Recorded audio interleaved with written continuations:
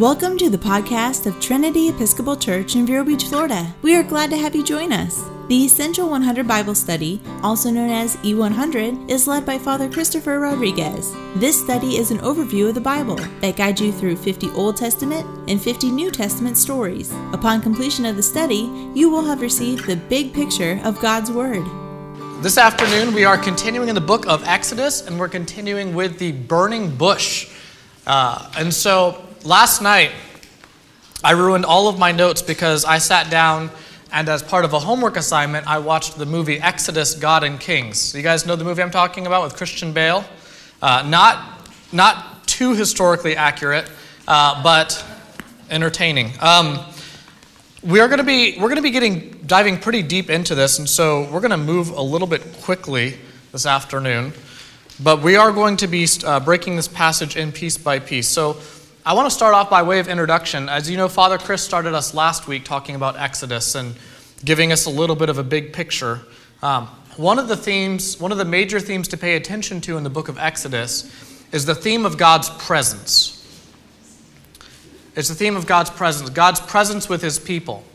And a little bit later, we're going to discuss God's presence in relation to where he was during the 400 years of suffering that the Israelites went through in slavery. But a big theme of this, again, of the whole book of Exodus is God's presence with his people. And again, by way of introduction to this passage, I want to remind you that at this point, unlike Christian Bale, Moses is no spring chicken. He's 80 years old.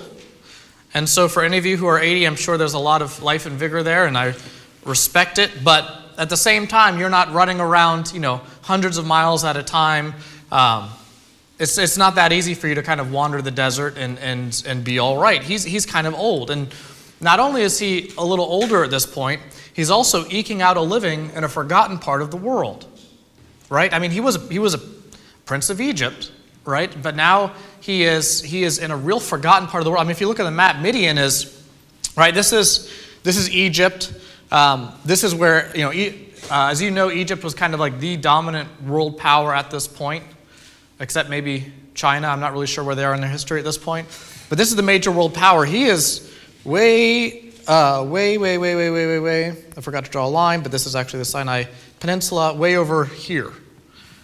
And so he's in a forgotten part of the world. He's living as a shepherd, which is, again, not really a good, not a well-known or lucrative occupation.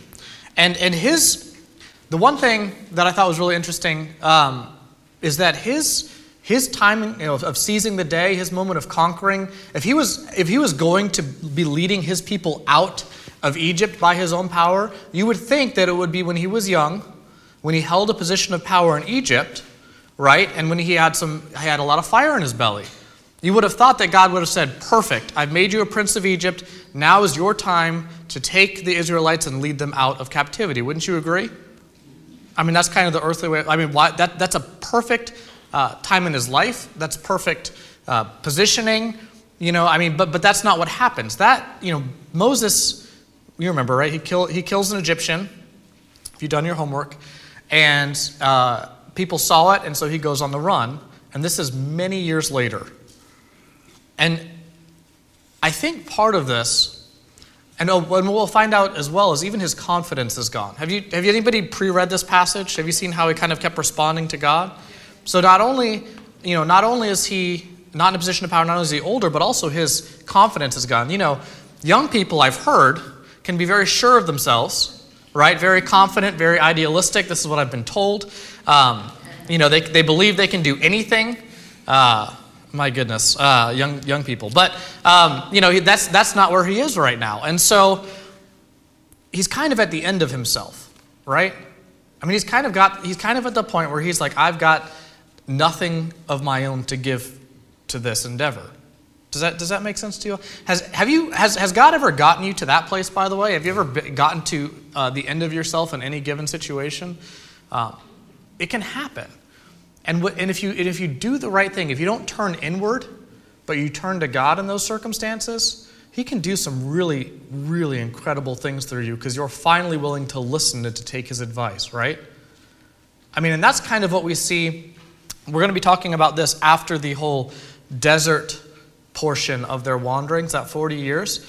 But a real pattern, it seems to be, of God using people is not only to use people who are not necessarily the best qualified, but also to really bring people to their knees before they are, I guess you could say, equipped, before they're able to actually serve him in a useful capacity, before they're useful to him, right?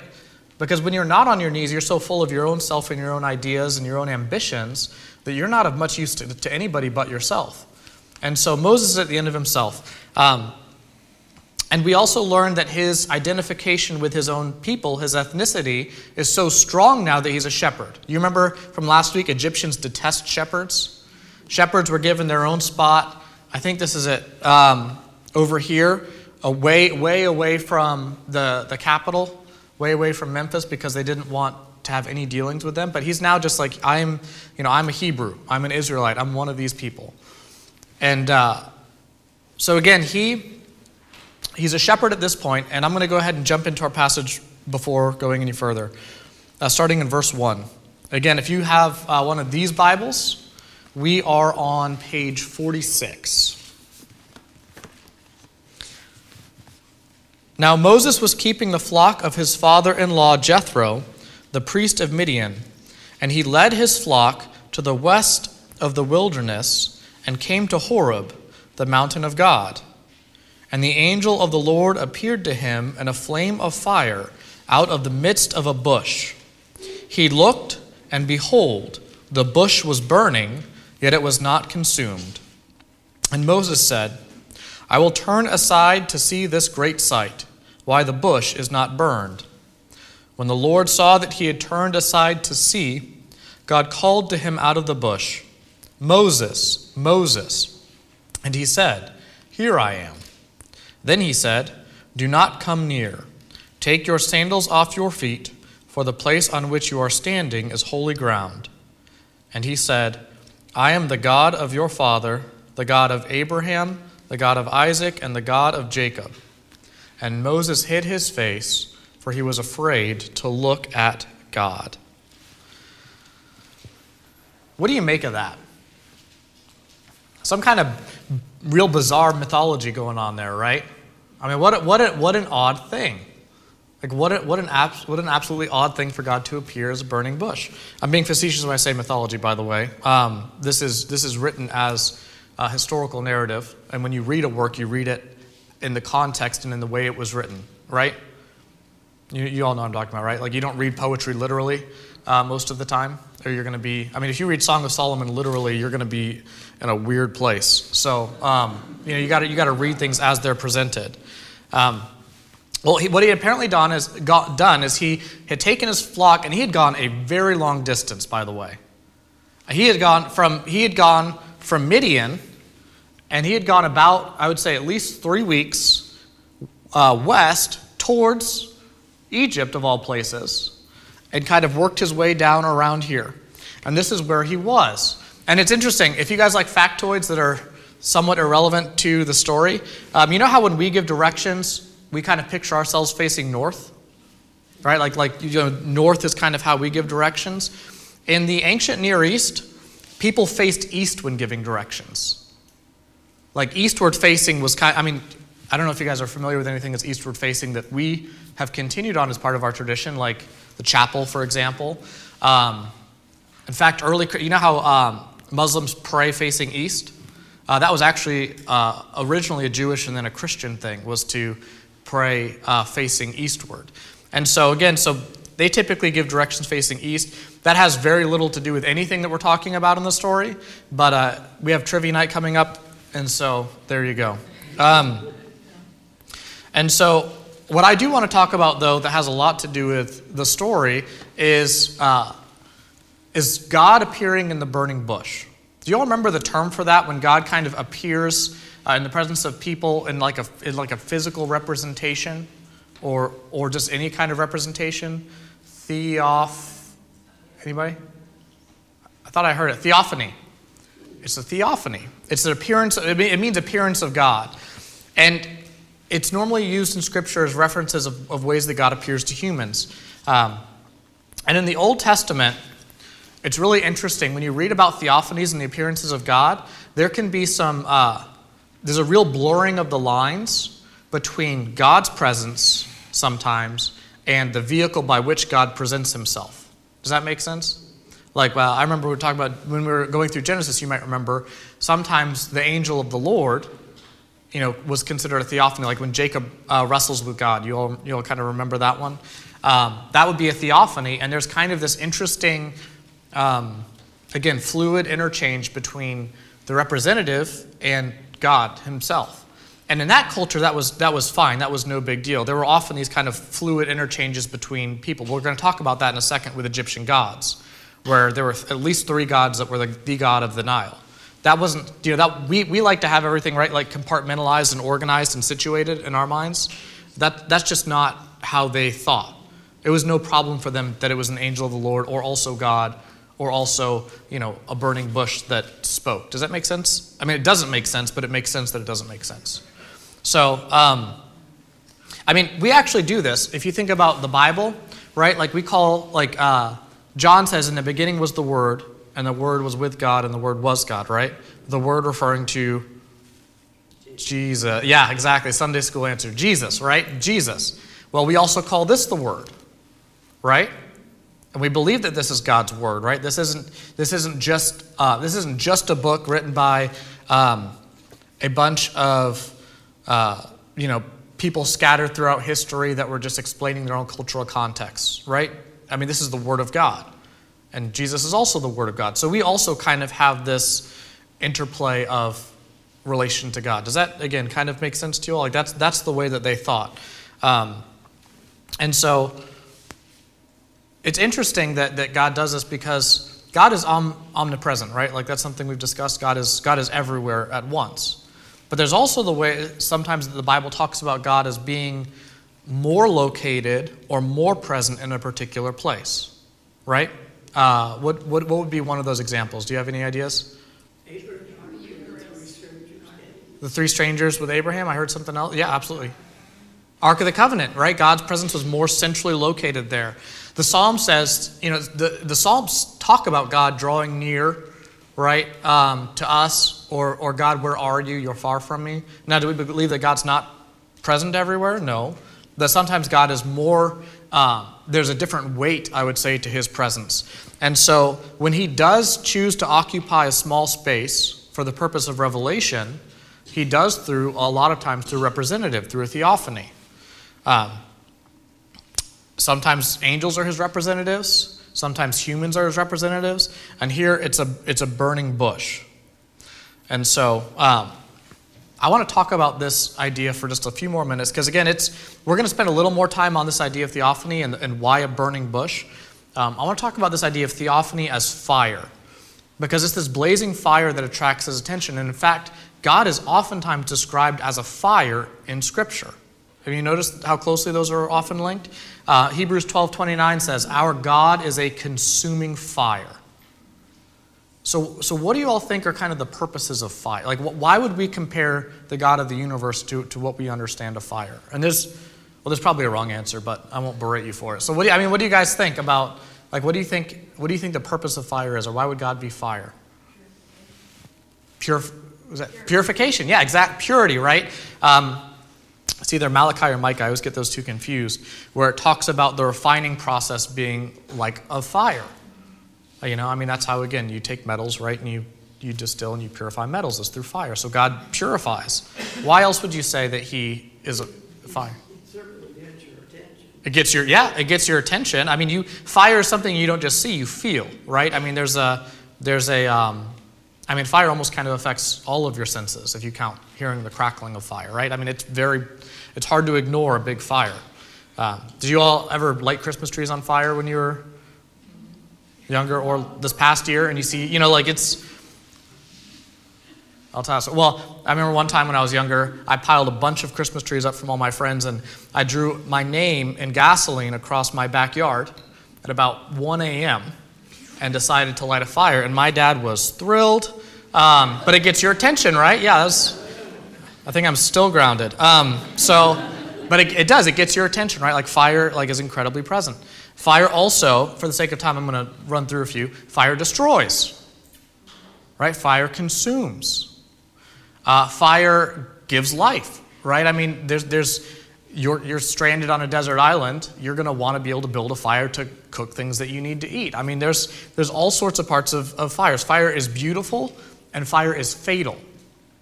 Fire is life-giving and life-taking, or death-dealing. And it's kind of the human condition, right? Like we can't, and it's actually interesting with fire. We can't as humans live with God, but we can't live without him either. Right? Like we can't live with God because he's holy and he's untouchable, and we're, without the blood of Jesus Christ, we're just not, right? And so we can't, but at the same time, we can't live without him. I mean, have you ever walked with God very closely at a portion of your life and then felt, again, presence-wise, distance from him? And you feel do you know the soul ache I'm talking about that you can wake up to sometimes? It's a very real thing. So again, fire is how God chooses to reveal himself. And as I was doing this study, I came across something that I hadn't seen for a long time, and it was a reminder of Blaise Pascal's experience with God. Do you all know what I'm talking about? Are you familiar with this story? So you all know Blaise Pascal, right? I mean, I would argue that he is one of the smartest men that's ever lived. He's my personal vote for the smartest man that's ever lived. And he was a Christian, and he was a Christian. He was a kind of a Renaissance man, right? He did everything, and he did it well. He was a scientist, and one of the things that he had an experience with God. He had one of those, and I'm not charismatic. I don't disrespect it. I just don't understand it personally. Like it's an experiential thing. But he had a really charismatic experience with God, and it so moved him that when he died, they found his experience that he had written in a journal, sewn into his jacket over his heart as a reminder of that experience with God. It was so moving to him. I mean, this is what it said. It says, I'm only going to read part of it. The year of grace, 1654, Monday, the 23rd of November, feast of St. Clement, Pope and Martyr, and others in martyrology. Vigil of Saint. So let me move on.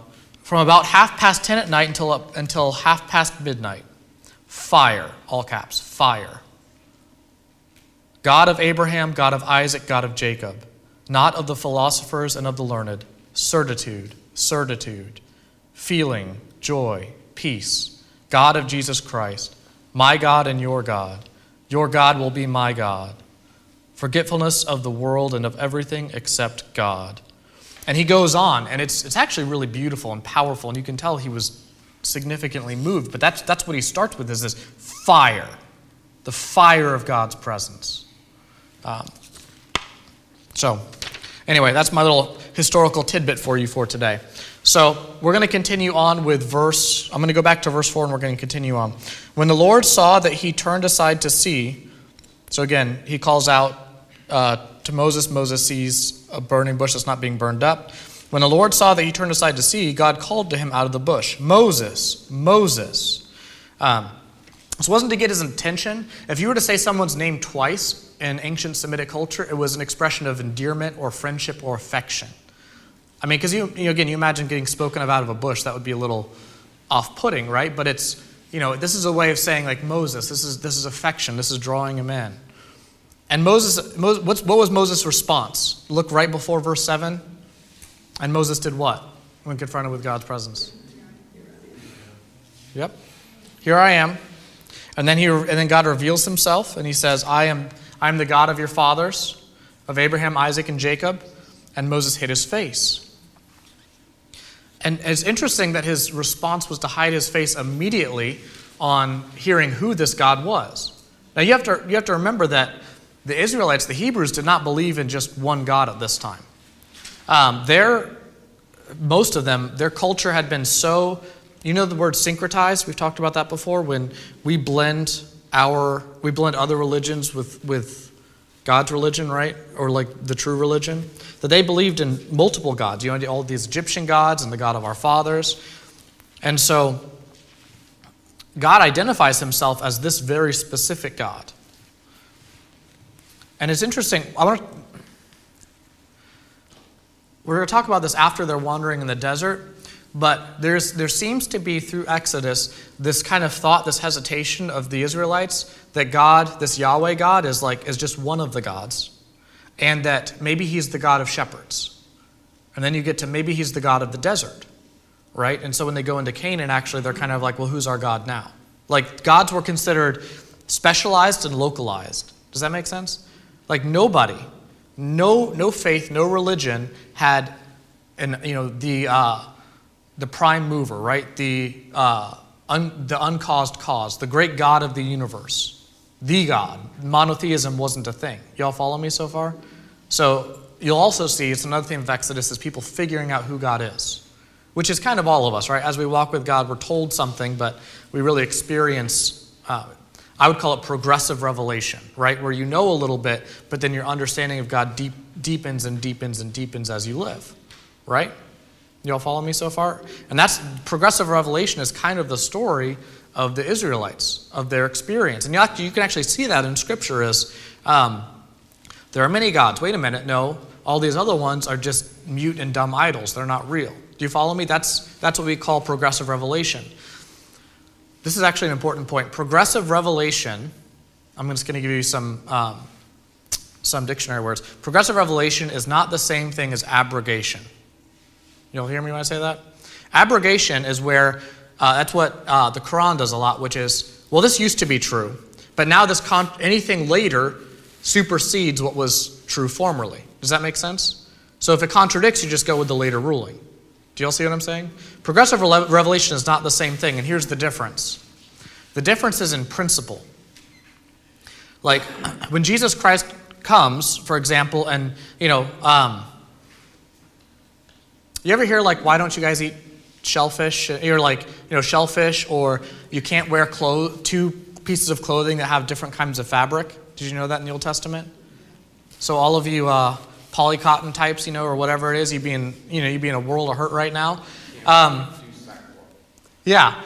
The idea is not that Jesus came along and said, all those things aren't important, those things don't matter.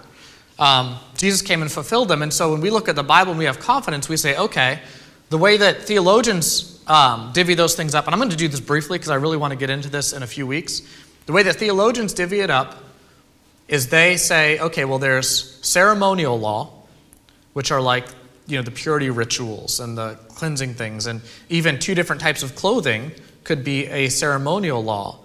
The reason that God said that was because purity was such a big deal, right? Like you've been infiltrated by all these different religions. Find purity, right? And we're going to have that represented in everything, even the clothes that you wear. Does that make sense, everybody? Ceremonial law. Civil law, right? Well, when Jesus came, it wasn't to establish an earthly monarchy, right? And so, well, in a way, but not really. So civil law is no longer applicable, right? Like you don't just get to go around stoning people anymore for breaking God's law. But what law remains? Moral law, right? Moral law. The things that were immoral in the Old Testament, outside of ceremonial and outside of civil law, like is it okay to steal? No. Right? Do you see what I'm saying? Like there's a preservation of that. I'm getting a little heady, I'm sorry, but I do want to just get this idea of the difference between abrogation and progressive revelation. Y'all kind of follow me so far? So again, as you go through the Old Testament, just start watching to see how the Israelites develop a greater understanding of who God is. Yeah, well, yeah, I mean, you'll ask him for me. No, that's entirely possible. Was it sacrifice and him kind of symbolizing and sacrificing himself? You'd fit right in with the church fathers, by the way, because they loved allegory. I mean, they went nuts for it. It was great. So let's continue on because we are halfway through our time and 6 verses in. I really know how to beat a dead horse. All right, verse 7. Then the Lord said, I have surely seen the affliction of my people who are in Egypt and have heard their cry because of their taskmasters. I know their sufferings. And I have come down to deliver them out of the hand of the Egyptians and to bring them up out of that land to a good and broad land, a land flowing with milk and honey. There's a lot of sheep and goats and there's a lot of bees, right? I mean, that's what I was always confused when I was young what that meant. That sounded weird to me, but that's what it is. to the place of the Canaanites, the Hittites, the Amorites, the Perizzites, the Hivites, and the Jebusites. And now behold, the cry of the people of Israel has come to me, and I have also seen the oppression with which the Egyptians oppressed them. Come, I will send you to Pharaoh, that you may bring my people, the children of Israel, out of Egypt. But Moses said to God, Who am I, that I should go to Pharaoh and bring the children of Israel out of Egypt? He said, But I will be with you, and this shall be the sign for you, that I have sent you. Then when you have brought the people out of Egypt, you shall serve God on this mountain. I'm going to continue reading and then we'll come back. Then Moses said to God, If I come to the people of Israel and say to them, The God of your fathers has sent me to you, they ask me, What is his name? What shall I say to them? And I'm going to stop right before the biggest point of this kind of our morning. Right? Like this is the reason that the E100 was chosen. First of all, there's two really big challenges to Moses' faith that appear here in verses 7 through 12. The first is a challenge that we all share, which is the challenge of suffering. You could imagine that he would have asked, if you were willing to help now, why didn't you help earlier? Right? I mean, that's a challenge to Moses' faith. Where were you? Right? You imagine that's an implicit question of God. Like, where were you? How can I trust you now if I couldn't trust you before? That's the question of suffering. And I have a lot of notes on suffering, and we're not going to get into it because it's 4:30. But, kind of like the biggest question in our faith. Don't throw stones. We'll get to it another time. But that's a big question. And the second challenge is one that is personal for Moses. How, if he has tried to help his people in the past, he tried to and failed to help them, how is it now that in his later years, he could be God's choice to deliver the nation, right? Like if God... Hopefully you have the level of humility where if God came to you and said, you're going to save your country, you would be like, me? Are you sure? Right? Like hopefully none of you are so narcissistic that you're like, finally, I'll fix it. I'm up for it. I'm in. I'm still young enough to be that narcissistic. But anyway, that's one of those things, right? Where Moses is, that's another question. Is God, why me? Why now? And what's also interesting is that God calls them his people. Like Moses had just started acknowledging them as Moses' people, but this is actually important because there's times where Moses stands against God in Exodus, but God's laying it out right here. Who are they, Moses' people or God's people primarily? They're God's people, right? And you'll see a little tug of war going on. And again, I'm just trying to give you themes to look for. You'll see a tug of war going on with Moses trying to wrest control of ownership, but they're God's people, and he makes that clear. And also, notice this. The fulfillment of the sign was not just getting people out of Egypt. What was it that God said that would show that this will be the sign? They'll get them out of Egypt and what? Serve God on the mountain. This is actually a very brief but important pastoral point for us. How often do we seek God just to pull us out of Egypt, right? Like to just get us out of Egypt, and we don't have the second sign fulfilled, which is we continue to serve him on the mountain, right? How many times do we have a real half-hearted, unfinished approach to God, which is, God, just get me out of Egypt? And God's like, that's not the fulfillment. That's part of it, right? Like that's part of it is getting out of Egypt. But there's another really strong part of it that is serving God afterwards and having that bring you into wholeness, into completion, to kind of finish the work that he's done. Does that make sense? How many times have you seen people get out of Egypt and then go right back to Egypt? The Israelites almost did that. We'll find out that later, right? They're like, it was way better back there. There's that like, no, it'll be fulfilled when you are serving me and worshiping me. A kind of precursor to, I'm going to prepare a place for you. Yeah. He did. Oh, he absolutely did. And again, as a sign of, as we talked about as a theme, he was also present with them, right? We'll see that with the cloud and the pillar of fire. So let's continue on. Verse 13. Then Moses said to God, if I come to the people of Israel and say to them, the God of your fathers has sent me to you, and they ask me, what is his name? What shall I say to them? God said to Moses, I am who I am. And he said, say this to the people of Israel, I am has sent me to you. God also said to Moses, "Say this to the people of Israel: The Lord, the God of your fathers, the God of Abraham, Isaac, and Jacob, has sent me to you. This is my name forever, and thus I am to be remembered throughout all generations." So we've learned in Genesis that God continually proved himself to the patriarchs, right? To the forefathers. Like Abraham, he kept showing up and helping them. But that was in smaller situations, you could say. Right now, they're going up against a world power, right? Like Egypt is a world power. We're talking about trying to figure out who God is. And a big question that Moses is asking, implied in this, who are you? Who are you is not just like, hey, what's your name? Who are you is, what power do you have? What ability, can you accomplish what you say you'll accomplish? You know, who are you is a much bigger question than tell me your name. It's are you able to even fulfill these promises? Or are you just kind of, wanting some extra worship or something from me?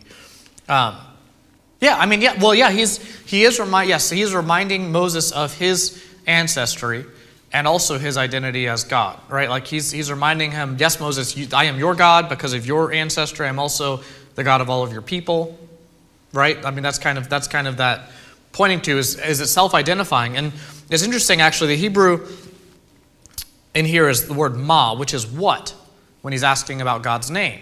Like, what is, not who are you, what is your name? And this is a question, again, it seeks the significance, character, quality, like what are you entirely? Anyway, let's keep moving on for the sake of time. Again, so are you powerful enough to do these things? Verse 14, God says, I am the one who always is, right? I am that I am. Father Chris says this is I-isness. Some other way, it's a nonsense word, right? Some other ways to interpret this would be, I am being that I am being. I am the is-ing one. It's from the verb to be. I am the one who always is. This is a totally different concept of God than any civilization has been used to. God as being itself. Y'all follow me? Like God is basically saying, I am being itself. I am uncaused. I am uncreated. I rely on no one and nothing. I can exist entirely unto myself. I am being. And not only am I being, I have always been being and will always be being. Does that make sense? Like there's no, we actually, this is kind of easy because this is what we've been taught as far as an understanding of God, but this was totally radically foreign to them, right? Their gods had names and appearances and they bickered and they were born and they died. Egyptian gods, their stories, and not just Egyptian, but all the Semitic gods kind of had this sort of life. And this is actually radically different than anything else that experienced, which makes sense why the Israelites, why the Hebrews would take a long time to understand God, right? And we're still trying to wrestle with the concept of the Trinity. That's difficult, right? Like who is this God? What is this God? And so what God is saying is tell them, being itself has sent you. Being itself has sent you. Verse 15, God also said to Moses, say this to the people of Israel, the Lord, the God of your fathers, the God of Abraham, the God of Isaac, the God of Jacob sent me to you. This is my name forever, and thus I am to be remembered throughout all generations. Go and gather the elders of Israel together and say to them, the Lord, the God of your fathers, the God of Abraham, Isaac, and Jacob has appeared to me, saying, I have observed you and seen what has been done to you in Egypt. And I promise that I will bring you up out of the afflictions of Egypt to Canaan. I'm not going to go into the whole list. And they will listen to your voice, and you and the elders of Israel shall go to the king of Egypt and say to him, the Lord, the God of the Hebrews, has met with us. And now please let us go a 3 days' journey into the wilderness, that we may sacrifice to the Lord our God. But I know that the king of Egypt will not let you go unless compelled by a mighty hand. So I will stretch out my hand and strike Egypt with all the wonders that I will do in it. After that, he will let you go. And I will give this people favor in the sight of the Egyptians. And when you go, you shall not go empty. But each woman shall ask of her neighbor, and any woman who lives in her house, for silver and gold jewelry and for clothing. You shall put them on your sons and on your daughters, so you shall plunder the Egyptians. Well, that's a heck of a claim for an unknown God, right? I mean, clearly the Egyptian gods were powerful in the mind of the Hebrews because they had all this wealth and power and dominance. Like that's a bold claim is, all right, Moses, I'm going to get you all out of there. I'm going to do whatever I'm basically going to run rampant over their gods and do whatever signs I want to in Egypt. Oh, and by the way, you're going to ask them for their gold and silver, and they're just going to give it to you. And then you're going to go. Right? Would you blame Moses for being like, are you sure about this? You know what I mean? Like you can't really blame Moses for his hesitation. I mean, we doubt God's claims all the time. And God has proven himself more to us.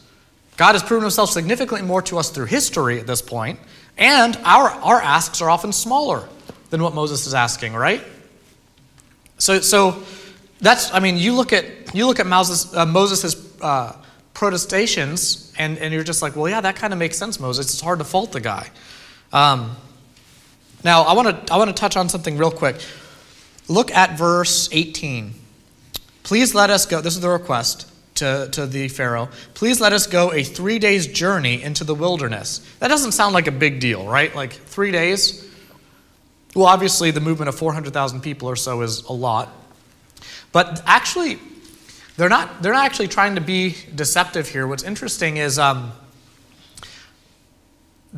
they were a society that was incredibly, I mean, think of Eastern societies today, right? Like like masters of understatement. You know, when you say something, it's like, or Southern in the United States, like, I'm 5th generation Sanford, so I'm Southerner, right? Like Southerners are like, we're the masters of like asking for a little bit when maybe really meaning a lot more than we say. Do I have any Southern here? Like you say a little bit, but you really mean more. A lot of us do it in some ways. Like, can I have a second of your time? Do you mean a second of your time, or do you mean, can I have an indefinite amount of your time?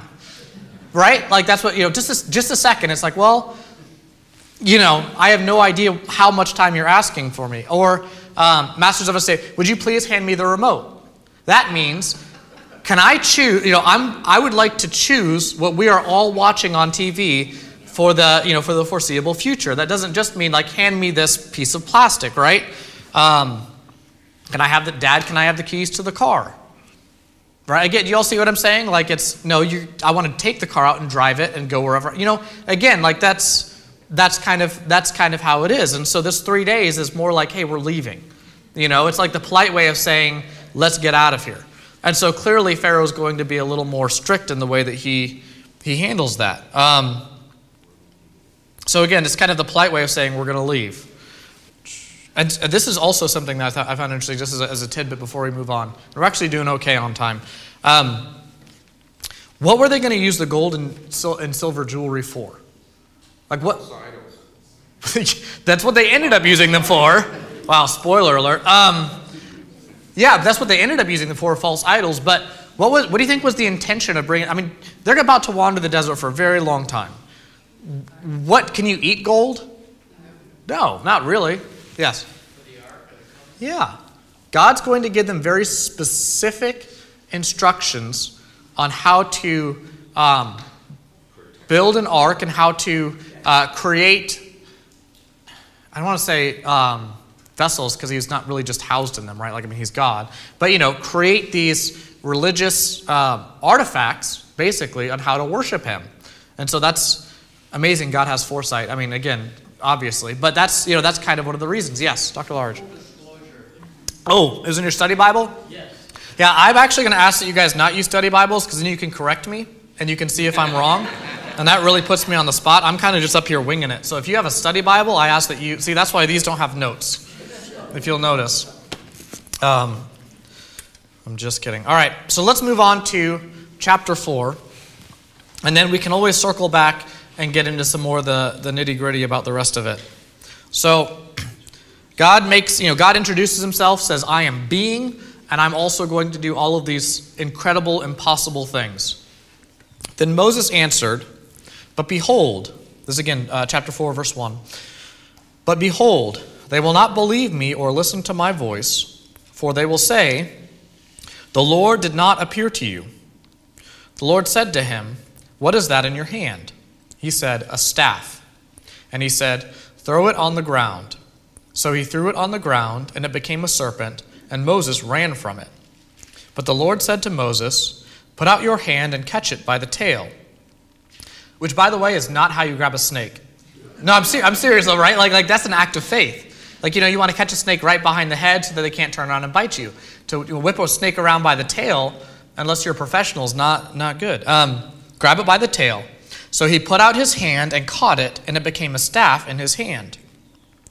That they may believe that the Lord, the God of their fathers, the God of Abraham. By the way, the reason I keep skipping the God, is because in the Hebrew construction, the Hebrew language, there is no way to say with commas the God of Abraham, Isaac, and Jacob. You have to say the God of Abraham, the God of... Do you see what I'm saying? There's just a brief tidbit. So I'm not being disrespectful to the Word of God, but I'm abbreviating. Although that just took all the extra time. So, the God of Abraham, the God of Isaac, and the God of Jacob has appeared to you. Again the Lord said to him, put your hand inside your cloak. And he put his hand inside his cloak, and when he took it out, behold, it was leprous like snow. Then God said, put your hand back inside your cloak. So he put his hand back inside his cloak, and when he took it out, behold, it was restored like the rest of his flesh. If they will not believe you, God said, or listen to the first sign, they may believe the latter sign. If they will not believe even these two signs or listen to your voice, you shall take some water from the Nile and pour it on the ground, and the water that you shall take from the Nile will become blood on the dry ground. That's right. So it's a foretaste of kind of, the plagues that God's going to do, the signs and wonders that they're going to do. And honestly, God is being very gracious, right? Like he is condescending to give Moses a sign, right? Like I remember being young and always saying, God, give me a sign, give me something clear, give me a sign, right? And it's like, well, he doesn't really have to. Like, he's God. He doesn't have to condescend. And sometimes he does. Sometimes he gives us some very clear road markers, but that's an act of real grace on his part, right? Like, he doesn't have to do that. He has every right to say, jump, right? And we, just respond. So whenever God, I just want to say this briefly, whenever God does give you a sign, maybe you pray for something, you see things kind of connecting for you, I would encourage you to be very thankful, because that is not something that you are owed. And it is certainly not something that I am owed when that happens. Does that make sense? Like, yes, there's examples of people praying for signs, like, was it Gideon? But, the wet fleece. But that's, the instances of miracles in the Bible are few and far between. They're actually heavily concentrated in the time of Moses and heavily concentrated later in the time of Elijah and Elisha. They're not just consistently, miracles are just happening all the time. Does that make sense? Like you read the Old Testament, there's not just constant, things just happening willy-nilly. I've used that phrase in a long time. Anyway, so again, when these things happen, we need to be really grateful. Do you guys have any other points or any other thoughts about this particular part of the passage? The Hebrew word for leprosy, by the way, is not just leprosy as we know it. It covers a whole range of skin diseases. I mean, it can be anything from psoriasis, ringworm. In fact, it's even used for things like syphilis and mildew. So leprosy isn't just leprosy as we know leprosy. It can be really any range of skin issues that happen. So keep that in mind as we go throughout the Old Testament. It wasn't just that leprosy was just rampant everywhere. There was all sorts of issues, and even houses were said to have leprosy. Well, that's mildew, right? I mean, that's kind of what we're talking about. It just seems odd that with God talking out of a bush and Moses there being so reluctant after the bush tells him his whole history of, Isaac, the whole history. And God knows his history, and he's reiterating that back to Moses. And Moses still doesn't understand what's going on. And then he has to perform some tricks or whatever you might call them. And one of the tricks is a snake. And what does the snake symbolize? I mean, in the Garden of Eden, it could have been the devil, but it might have been all the knowledge of the world. I mean, it's pretty amazing. Yeah, it is amazing. And all right, so just to restate that, why is Moses continuing to protest? Why would God have to show him signs after? I mean, you think a burning bush, that's kind of a sign, right? Like that's not burning up. That's not something any of you have ever seen, dare I say. Neither have I. So why? Well, there's two ways to look at it, or several ways actually. One is, again, are you strong enough to do what you'll say? And will you follow through, right? Like, where were you for 400 years? Am I going to go talk to Pharaoh and look behind me and just be like, like, whoops, you know what I mean? Like, do you... God has left the building. Yeah, really. Like, you guys ever had somebody do that? Like, set you up and then Sorry, Jordan, I don't think you're ever going to watch this, but it's mentioned you by name. My younger brother, that was kind of my frustration when we were both really young is, we'd have a problem in the house, so I'd stand up to the parents, and be like, we're united against this, right? And you turn around, it's just like, what the heck, man? It was frustrating. I'm over it. But I can see that. working through it. That was only, 22 years ago. So that's one of them, right? Like, God, are you going to show up? God, are you strong enough to do this? But then there's also that ancient Near Eastern polite refusal. You can think of Eastern culture, right? Like, a lot of times, like, if you offer somebody from an Eastern culture a gift, it's an automatic first or second polite refusal. Does that make sense? Like, almost immediate, it's like, no, thank you. You have to really say, I would like you to take this, or I would like you to take this before they're like, okay, great. Because if you accept on the first offer, you're rude. I'm Western through and through. I don't get it, right? Like, you offer me something, I say, thank you very much. I'm on my way, but that's not the way that they were. So to answer your question in a roundabout way, there are a lot of reasons why it could be. And it could be a mix of all of them that he's continually saying no. And as for the serpent, that's a good point. What is the serpent? In surrounding cultures, the serpent represented like fertility. It represented healing, was another thing that it represented, and special wisdom. It wasn't really evil as far as like the garden goes, right? So that's kind of what the serpent was in those cultures. And but the Bible doesn't really typically use the serpent symbolically very often. The only other time really is we'll find when Moses holds up the bronze serpent and people look on it and get healed after getting bit by all those snakes. Spoiler alert. But most of the time the Bible doesn't actually deal with the same symbols that the Egyptians use. So is there significance to the serpent, or is it more of just like who knows? I mean, that's a good question too. And this is also something that's interesting. So look at the last sign that Moses never actually has to do, or that God doesn't actually do. Verse 9. If they will not believe even these two signs or listen to your voice, you shall take some water from the Nile and pour it on the dry ground, and the water you shall take from the Nile will become blood on the dry ground. As we'll find out, I can't wait till we get to the actual plagues. They're horrible, and I'm not excited about the fact that they happened. They were devastating to a population, but the significance and richness of them is profound because it is God dominating other gods. In early Egyptian, the name of the Nile, which if you want to practice saying some Egyptian, if you want to say Nile, it's Hapi. Hapi is Nile. Well, that's the same name as the Nile god. And it was a male-female hermaphrodite deity was what represented the Nile. And it's because it both fertilized the land and also nourished it. So that was kind of their thinking in coming up with this. But Osiris is also the god of the Nile. Subek is also the god of the Nile. He's the crocodile god.